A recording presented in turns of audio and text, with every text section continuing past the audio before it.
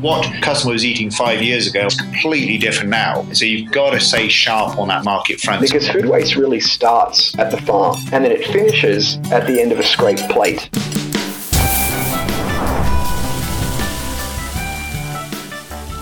This is the Food and Beverage Podcast, your B2B show for the best thought leadership in the industry, bringing you education, information, and inspiration, only on Market Scale. Hope you're hungry. Let's dig in. All right, welcome to this week's episode of the Food and Beverage Podcast, brought to you by Market Scale. My name is Tyler Kern. I'm your host today, and I'm also joined in the studio this morning by my colleague, Matt Farley. Hello, Matt. Hey there. How are you today? I'm doing very well. How are you? I'm doing great. So you are in the studio today to talk to us a little bit because you're a big fan of the food and drink. You also keep a blog. So we're going to talk a little bit about your blog and how you started. What made you interested, first of all, in just writing about food? Well, these days it's a little bit taboo to call myself this, but I am a foodie. Maybe I'm not a foodie, but I am far more interested in food than the average person and the way it tastes, the way it's presented.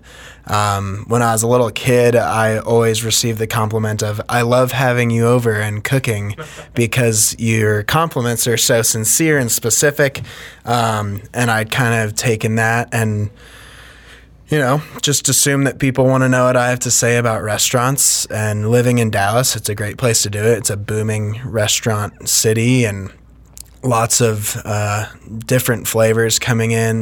There's the classic Southwest cooking that people like Dean Fearing and all of his proteges have brought to popularity. It's a cuisine that's taken a lot more seriously. And then, Dallas is also one of the biggest cities in the United States. So you have a whole bunch of different foods and flavors and ideas. And a lot of the time, you have Texas traditions making their way into some of the more, the other types of ethnic cuisines. It's funny that you mentioned foodies because I think everybody watches like maybe one episode of Chef's Table and they're like, I too am now a foodie. I care about the fine things of life. But this is something that you're actually like very, very passionate about. And believe me, I love Chef's Table, and I would be lying if I didn't say that inspired me in some sort of way to care more. But really what that did was make me just think about the role of a chef and, what that really means in the restaurant to be the chef and to be responsible for every plate that ends up going to someone. And, restaurants are interesting because they compete with people eating at home. And so, why go somewhere and have someone cook for you and pay a lot more money for them to do it unless it's going to be special? So, bringing back Chef's Table, I think that show does a great job of just making the chef, making people know that the chef, has a mission to put something on a plate that makes someone feel like they're receiving something special, something that's just for them. Yeah, and you mentioned just how unique Dallas is earlier, just because it's a huge city, but it also has those Southwest type flavors and kind of the birth of Tex-Mex and that sort of scene and that kind of thing all happened here. It's a weird intersection of being a huge city while also having cultural flavors that are maybe different than a lot of other places around the country. I know each place kind of has I suppose, a tradition that has arisen out of the different ethnicities and cultures that have gone through those cities and kind of been prominent at different times. But Dallas certainly has a taste that seems to be all its own in a weird sense. Oh, absolutely. And, a lot of the things that people think about when they think of Texas food is barbecue and, like you said, Tex-Mex.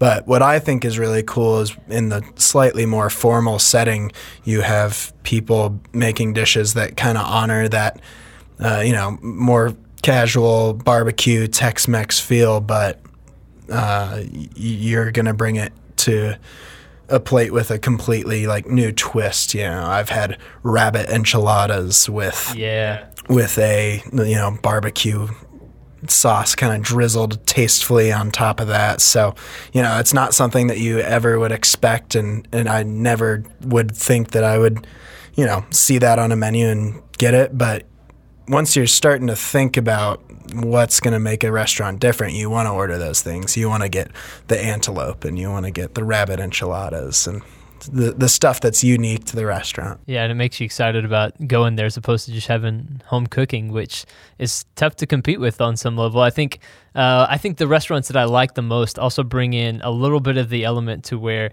it feels like the person that made it cared about it the same way that if it was someone's, your best friend's mom making you food or something, or your grandmother making you food or something like that. I think that there's that element of heart or soul that has to go into good cuisine that really sets it apart. Yeah, I mean, I think that's the most important thing a restaurant can do is make you feel like something was made for you by another person, That's not what a McDonald's does. McDonald's probably made your meal before you even got there. So that's not the purpose that they're trying to achieve. They're trying to put out a lot of food and do it so that you can just buy it and eat it. That's not what I like about restaurants. I like when a restaurant puts a lot of thought into something and makes you feel special because you're eating it. You probably don't like to be asked what your favorite restaurant in Dallas is, I'm going to guess. So I'm not going to do that. But, what are some standout places that you have enjoyed and maybe how have they played into kind of shaping your opinion of cuisine? Yeah, you're right. I don't love having, being put on the spot. Like, what's the one restaurant I have to go to? Right. It's too much. It's too big. It's like asking a music fan, like, what's your favorite band of all time or whatever. And it's like, well, I like lots of different things for lots of different reasons. So, you can run the gamut as wide as you want, with that answer.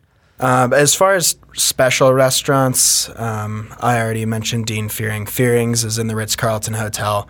That's one of the best dinners you can have in Dallas. The service is top-notch. The presentation is top-notch. The flavors are amazing. It's one of the few places you can order a tortilla soup and have it blow you away.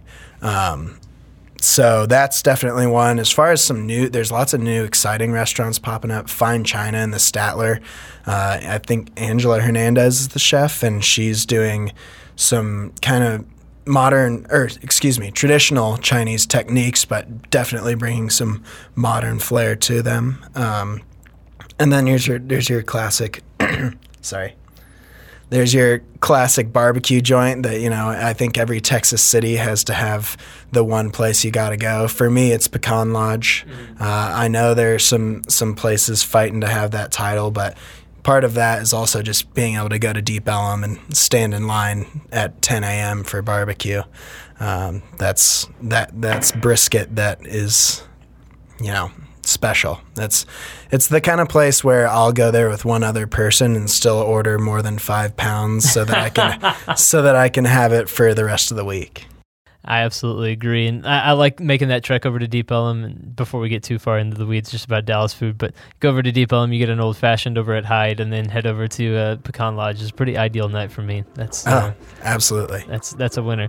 All right, so that's Matt Farley. He's going to show up again later on in the show when we talk a little bit about technology in restaurants and how it's kind of moving things forward, and how restaurants have to adapt to certain challenges that have been presented, and also adapt to accommodate new ways of doing things. And as technology evolves, so too have restaurants. And so we're going to get into a little bit more of that coming down the line. On today's show, we also have 2 features for you. One of them is the science of seating. That's going to dive into a little bit of that technology, like I mentioned. And then we're going to get into the history of home brewing. If you like beer and you like the home brewing and kind of craft beer scene, you're going to want to hear a little bit more about the history of home brewing, how it came about, and who have been some of the pioneers in that industry. So stick around for those features as well, all coming up on this episode of the Food and Beverage Podcast.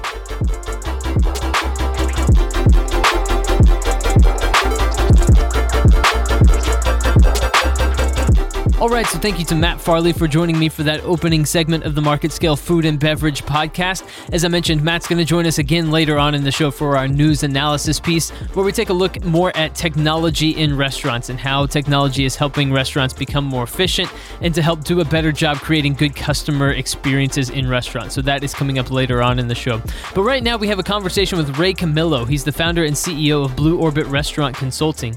And one of the things that Ray is really passionate about is helping restaurants stay stay open, just making them more efficient, making them more profitable, helping them with their business models and repairing broken concepts. And we're going to talk to him about the science of seating. So how patrons are seated in restaurants, the science behind that. There is an art to it, as Ray is going to point out. And so I think this is going to be a really informative interview, and I hope you really enjoy it. Coming up next, that is Ray Camillo, the CEO and founder of Blue Orbit Restaurant Consulting. It seemed that so many other restaurants, if the companies that I was working for struggled to get the information to the operations level, then I'm sure plenty of other companies had that problem. So it was sort of a cottage industry for me and a good niche to go out and help restaurants fix their restaurants, as well as to help them prevent their problems from the beginning by helping people launch restaurants that made sense. First of all, the problems that people have are mostly related to how they seat and how they manage their front doors. To make sure you don't leave any money on the table, it's a relatively simple formula. For all of your square footage, as long as you're over, say, 2,500 square feet, it's about 31.5 square feet per seat, period, including the kitchen. Designers will talk about the ratio of kitchen to front of the house, and that's why I say as long as it's over 2,500 square feet, you can only miniaturize your kitchen so far before it doesn't get any smaller. And so as you shrink below 2,500 square feet, you end up with a kitchen that's static and a dining room that's shrinking. And so that number grows from 31.5 to 35 to 40 pretty quickly. Staying above 2,500 square feet, you should be able to put enough seats. If you divide that square footage by 31.5, you're going to get the number of seats that you should be able to fit in the restaurant. If you can't, then you're doing something wrong.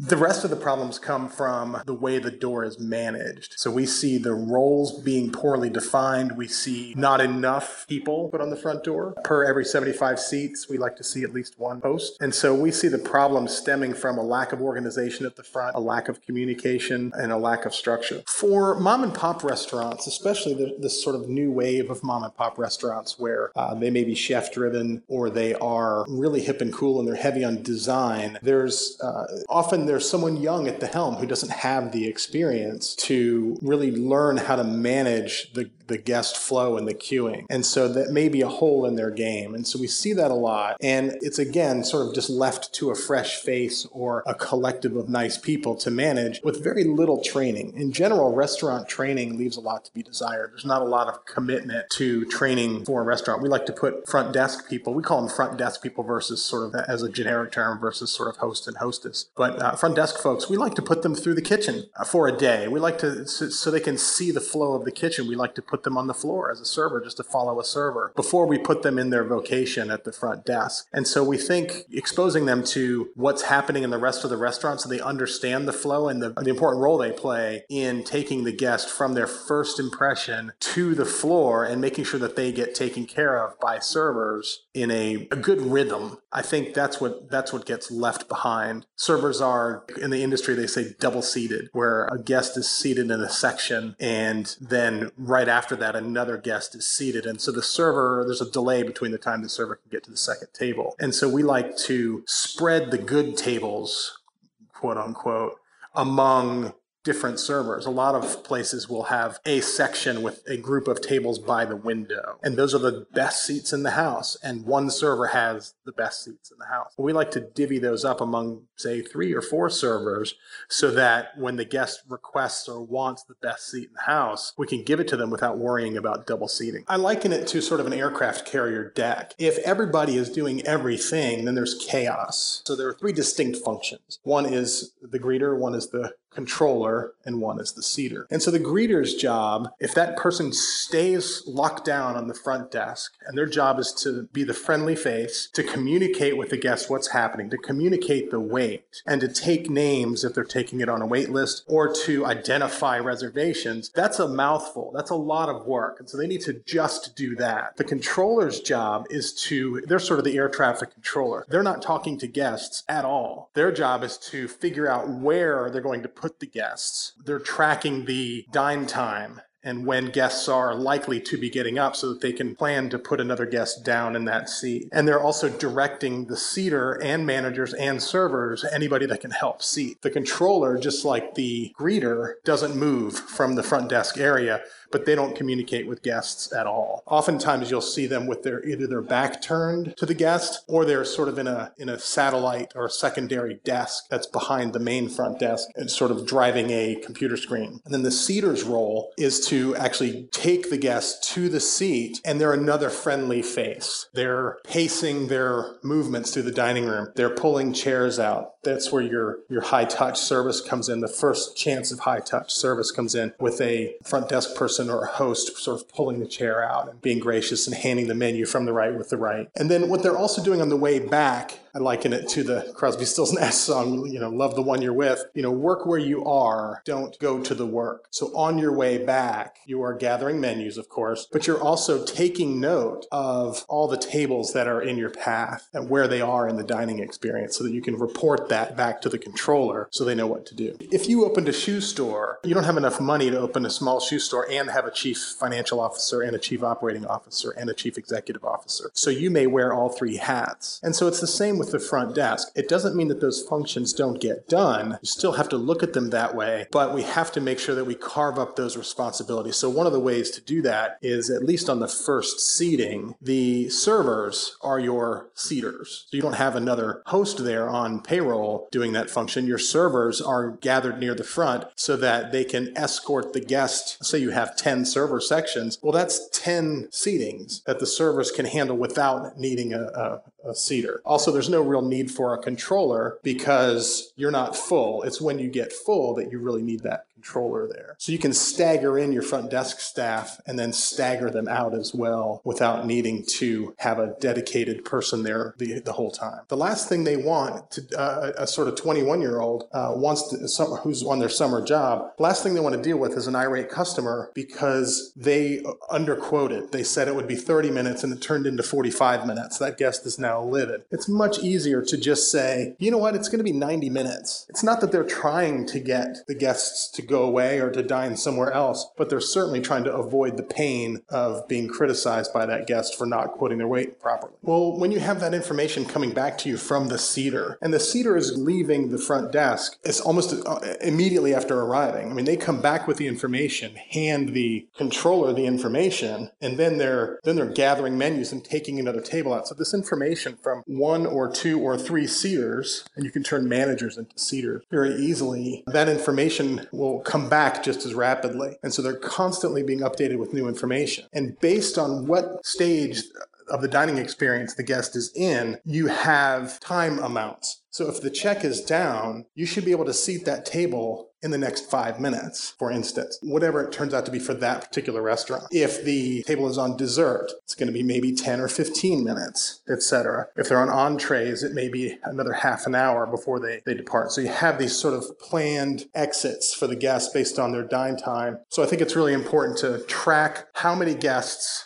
are in each stage of the dining experience, and then you can quote how many guests are coming in, marry that with your reservations, and you can see how important it is to have the controller focus only on that issue. And when you have the weight quoted correctly, you're going to end up with a dining room that is seating tables, and the seats are almost still hot. The table's clean, it's not wet, silverware's down, and the new guest is at the table quickly. That's going to increase revenue. When you think about it, you only have 2.5 hours for dinner. I know the restaurant may open at 5 for dinner, and then they may close at 10, so that's 5 hours. But the bell curve of volume in that 5 hours, maybe sort of 6:30 to 8, maybe 8:30, and that's the peak. So you have to be able to maximize that time in order to make as much money as possible. A lot of it comes down to the reservation software. A lot of people will use reservation software, as they should, but they will allocate too many tables to the reservation system and not enough to walk-in. And so we find that a hybrid between walk-in customers and sort of reservations is important,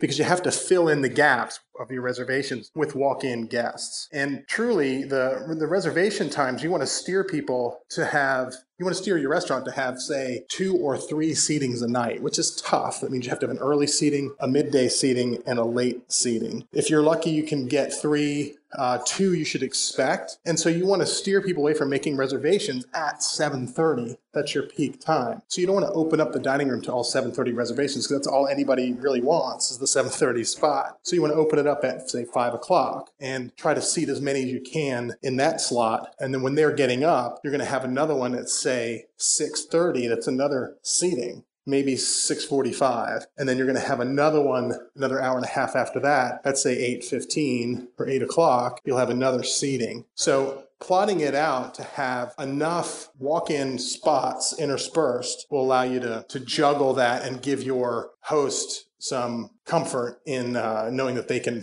seat someone off the door while they're waiting for a guest, instead of leaving that table sitting open and then telling guests that are walking in that you're full. If you're a brand new restaurant and you don't know what your dine time is, put a stake in the ground. Say, look, my dine time is an hour.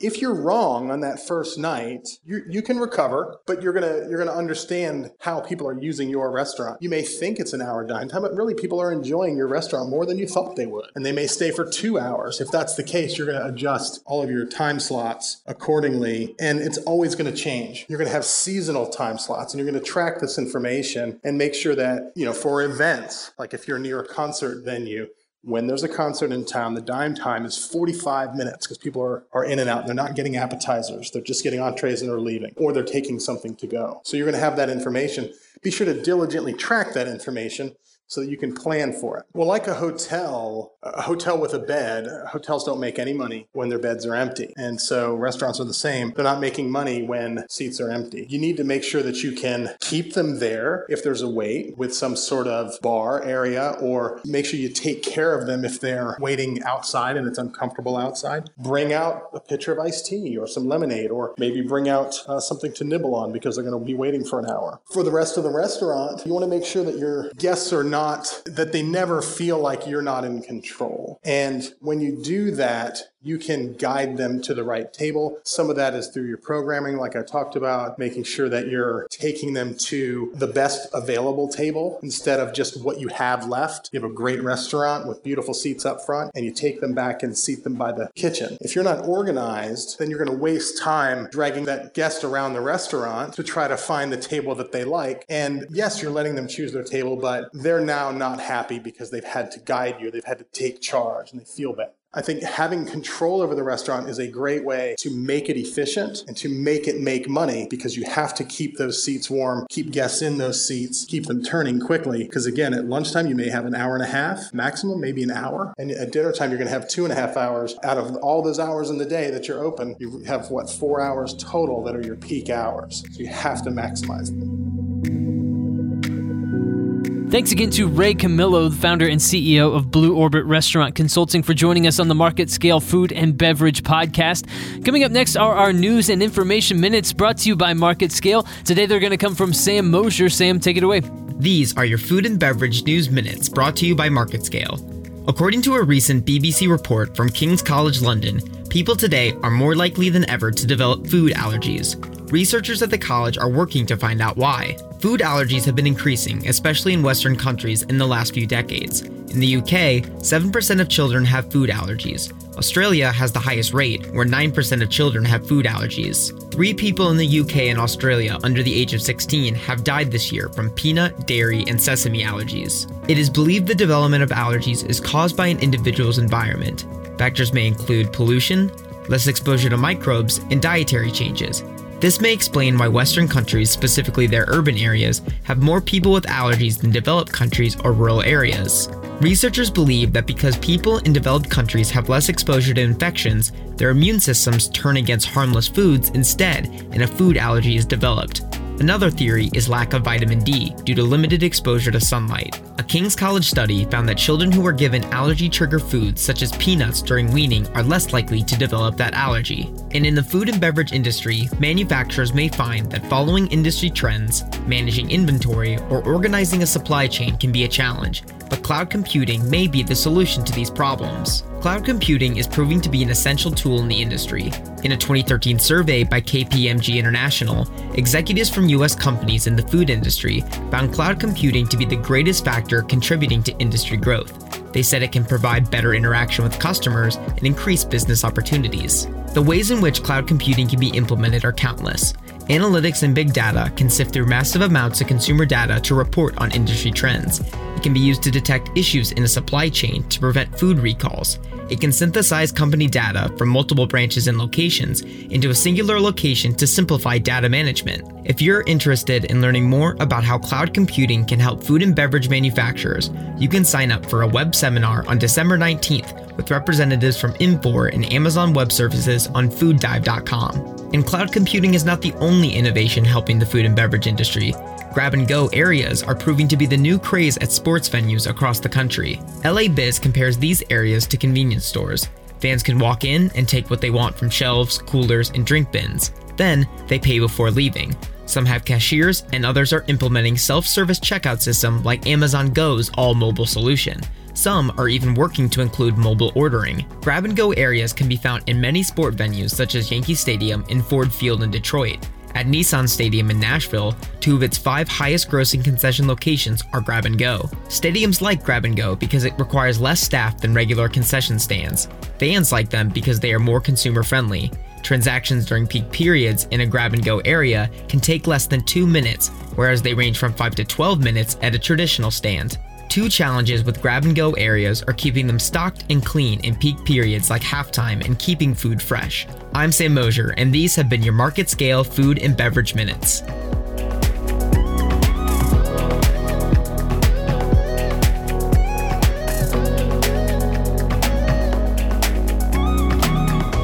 All right, those were your news minutes brought to you by Market Scale. We're back here in the studio. I'm Tyler Kern, still joined here by Matt Farley. We're going to talk a little bit more about technology and how it's transforming that restaurant industry. I was reading an article on Fast Casual recently that talked about the 7 ways that technology is really helping evolve and move restaurants forward. And it was just really curious to me just that you never really think, oh yeah, technology in restaurants. You think you go into a restaurant, you are seated, and it's the same process that it's always been.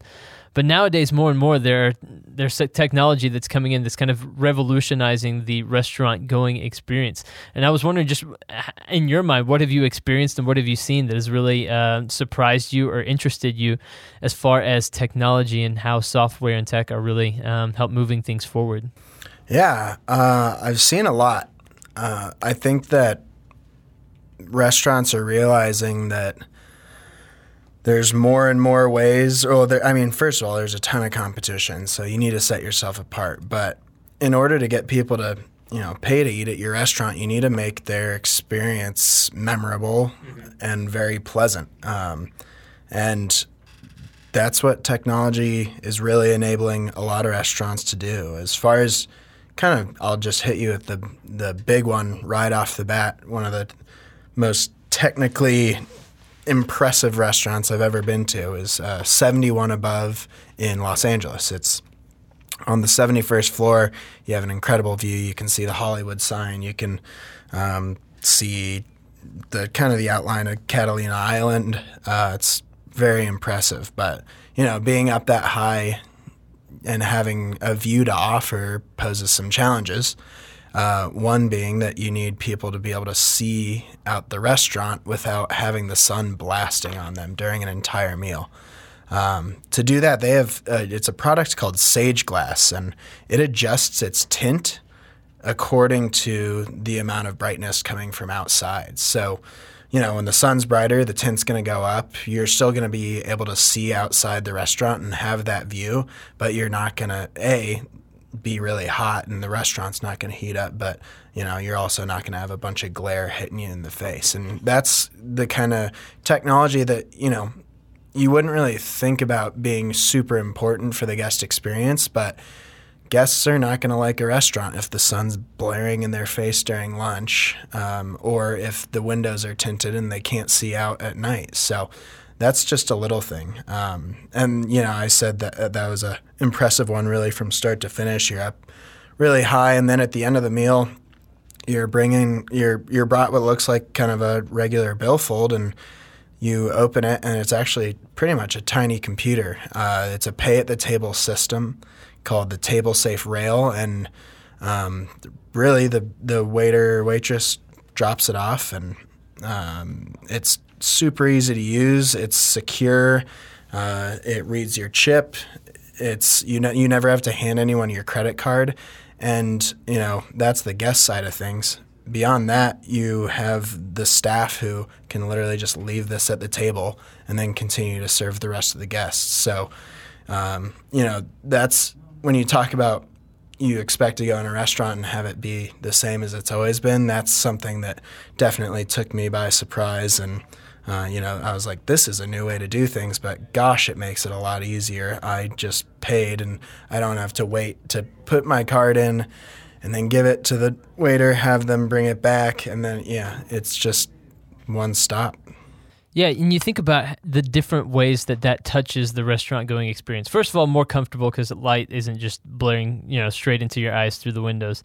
And then, you put your card, you get to pay there immediately rather than giving your card back to a waiter. There's always that system where you're like, there has to be a better way to do this, and this is a better way to do it. And as you mentioned, it frees up the waiter to then continue doing whatever he wants to do, whatever else he needs to do, because I'm sure that, he has other tables to worry about and that sort of thing. So in a lot of ways, it's improving the game and helping restaurants be more efficient, which means more money. If you can turn tables faster and that sort of thing, that's all part of how it should all work for restaurants. Yeah, and that's exactly what happens. It's a win-win.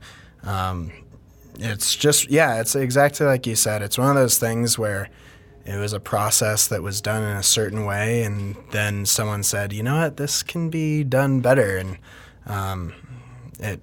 it is. It's been done. Yeah. One of the other ways I was reading that restaurants are really using technology to become more efficient and become better at what they do overall are just digitizing a lot of their inventory systems, which I was reading Anthony Bourdain's book, I was reading Anthony Bourdain's book, Kitchen Confidential, where he talks so much about just how detailed his records were as far as keeping inventory and how anal you had to be about that just to make sure you stayed on top of it, to know exactly how much of everything you have. But if a chef can spend less time worrying about that, then he can spend more time worrying about the menu, more time worrying about how efficient the kitchen is running and how well dishes are being prepared, rather than worrying necessarily about inventory. So you can even use AI and different technology to digitize and to keep better track of your inventory systems, which seems to make a ton of sense. Really. Oh, absolutely. And, it depends on the restaurant, but margins on food can be so small that when you're building a menu, it kind of turns into a math problem. And like you said, before we had the ability to do it digitally, it was a lot of work. And, now when you have order forms that are on the computer, and you know exactly what's coming in and what kind of revenue it's gonna bring in on the table. It saves a lot of time for chefs to do what they're supposed to be doing, and that's making great food. Yeah, and you want restaurants to succeed or fail based on how good the food is and how good their customer experience is, not things like inventory problems or things like that, right? Like, I want the restaurants that serve the best food and give me the best time to stick around, not, and I want as many things that could affect that to be removed out of the equation so that we, as the consumer, get the best possible restaurants, not just the maybe the ones that have very good bookkeepers or something along those lines. Yeah, and I wish I could say that every great restaurant stayed open forever, but right. You just pointed out that there have been times that restaurants that people really, really liked closed down just because they didn't really take the time to do that kind of thing right, and it's just so much easier to do it right today. I absolutely agree. That is Matt Farley. Matt, what's the blog again, and where can people find you online? FarleysFoodReview.com. That's FARLEYS, and then foodreview.com. So check it out. I'm keeping people up to date on the Dallas food scene, and thanks for having me. Thank you for being here, man. On the Market Scale Food and Beverage Podcast. Coming up, we're going to get into the history of home brewing, so you're going to want to hear that if you have any interest in beer whatsoever, or if you're just a casual listener and you think, hey, this might be interesting. It's very, very fascinating to me. So stick around for that. That is coming up next on the Market Scale Food and Beverage Podcast.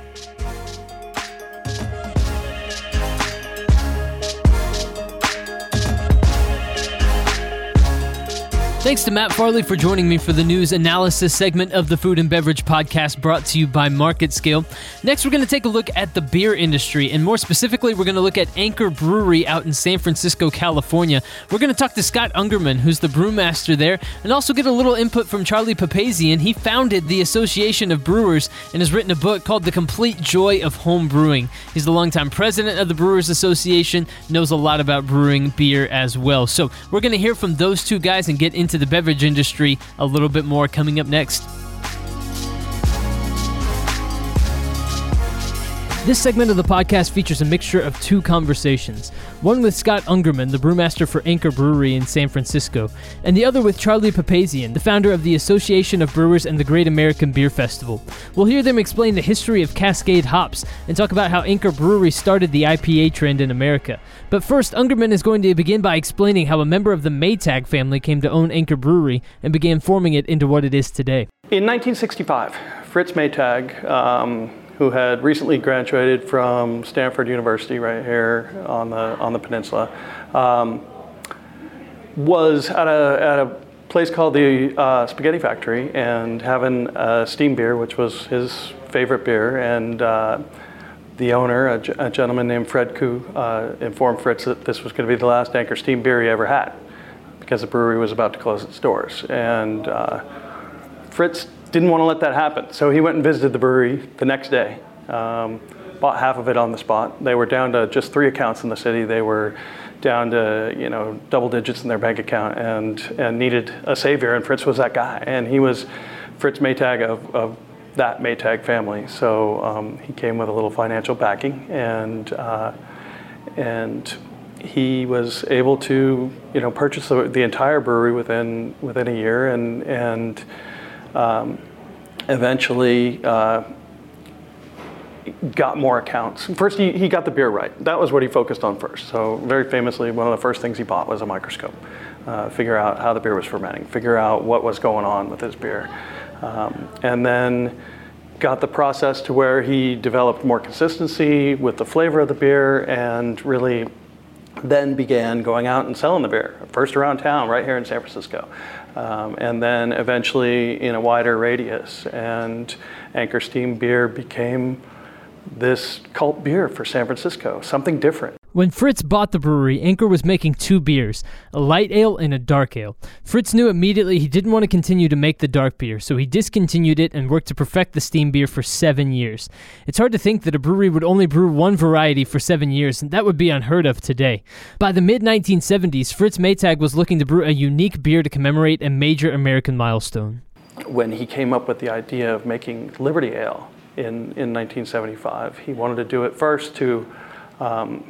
And I remember this because I was actually alive in the mid-'70s. So I remember America was hyped up about the bicentennial coming in 1976, and there was a lot of anticipation of that. And Fritz, being a history buff himself, decided to make a beer that was the 200th anniversary, that commemorated the 200th anniversary of Paul Revere's Ride, which was on April 18th, 1775. So on April 18th, 1975, he brewed the first Liberty Ale.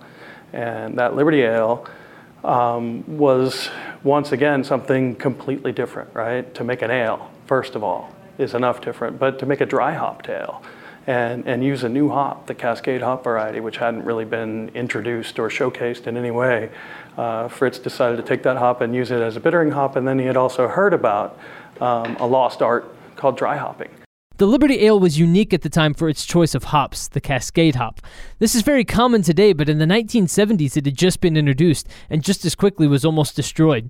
Here's Charlie Papazian to discuss the history of the Cascade hop. Well, there's an interesting, parallel story and things going on in the beer world. Not only were, microbrewers and home brewers emerging in the 70s, but there were some interesting ingredients that emerged in the early 70s, mid-70s, and in particular was the Cascade hop. And that was developed for the large brewers who showed an initial interest in that variety, because you have to understand, to cultivate a new variety of hops, it takes 7 to 8 years from start to finish to get a harvestable new variety up and going. And so this hop was took time. It was introduced.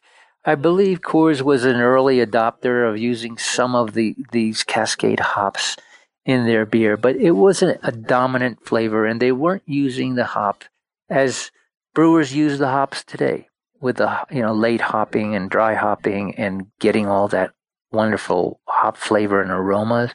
In those days, it was used as part of the boil, and it probably introduced some subtle, quirky, enjoyable, interesting flavors to light lager beers.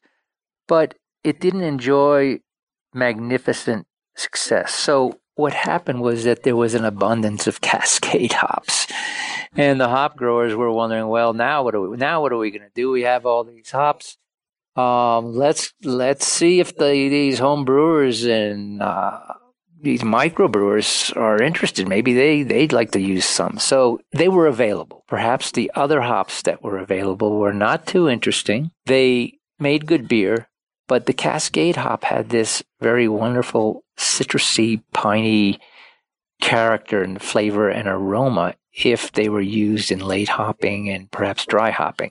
But those techniques really didn't evolve until the early 80s at the most. So what home brewers were doing was the only fresh hops that they could conceivably get were usually Cascade, because most of the other hops were unavailable.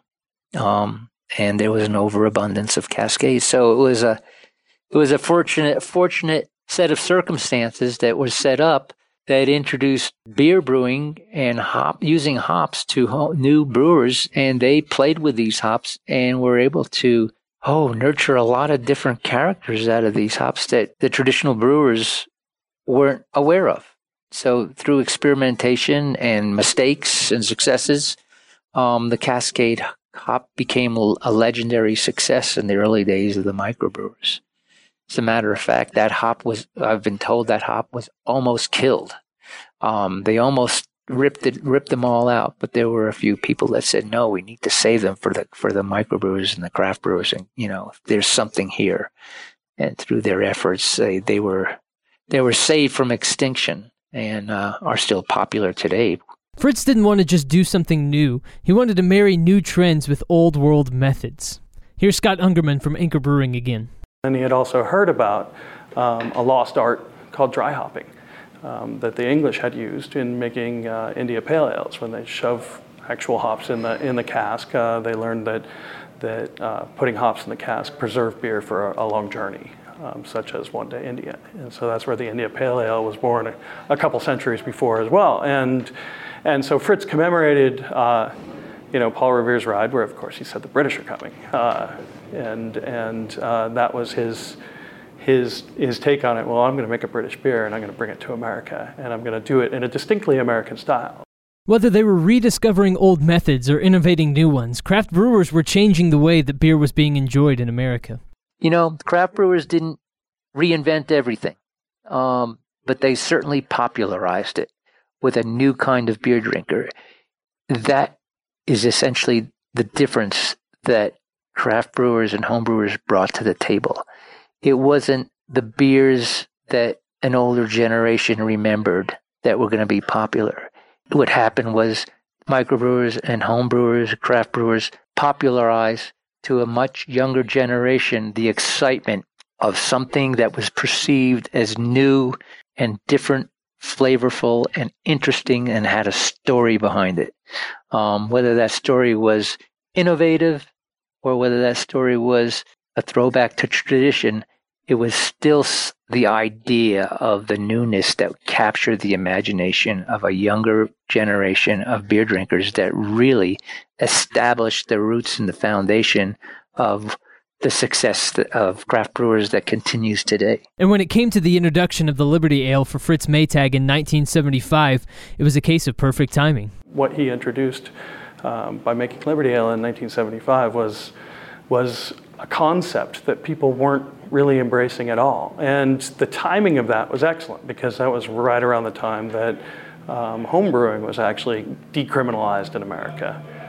Thanks to, I think that was at least a couple years later, once Jimmy Carter was in office, and I believe it links to Jimmy's brother Billy, who is of course a fan of beer as well. But once homebrewers got a hold of what was going on in America and got a hold of Liberty Ale and tasted it, they started creating their own new hoppy pale ales. And as the first microbreweries popped up in the late 70s and early 80s, Liberty Ale was clearly an inspiration to several other brewers who made pale ales out here on the West Coast, the first dry hop pale ales. And to that, of course, you got to IPAs eventually. And if you trace the lineage back of any IPA in America, it all comes back to Liberty Ale. Man, that is awesome stuff. And if you love beer the way I love beer, and I actually love Anchor Steam beer as well, it's just great info to get from those two guys, from Scott Ungerman and Charlie Papazian. That is all for today's episode of the Market Scale Food and Beverage Podcast. Thank you to all of our guests. In particular, thank you to Ray Camillo, the founder and CEO of Blue Orbit Restaurant Consulting. Thank you to Scott Ungerman and Charlie Papazian. Thank you to everyone who helped out with this episode as well. As always, we appreciate you listening, and if you want more great content just like this, head over to marketscale.com. We have plenty of podcasts and written content for you to peruse. But that is all we have time for this episode. Thank you again for listening. We hope you have a great week full of awesome food and good drink as well. Until next time, I'm your host, Tyler Kern. We'll see you again soon.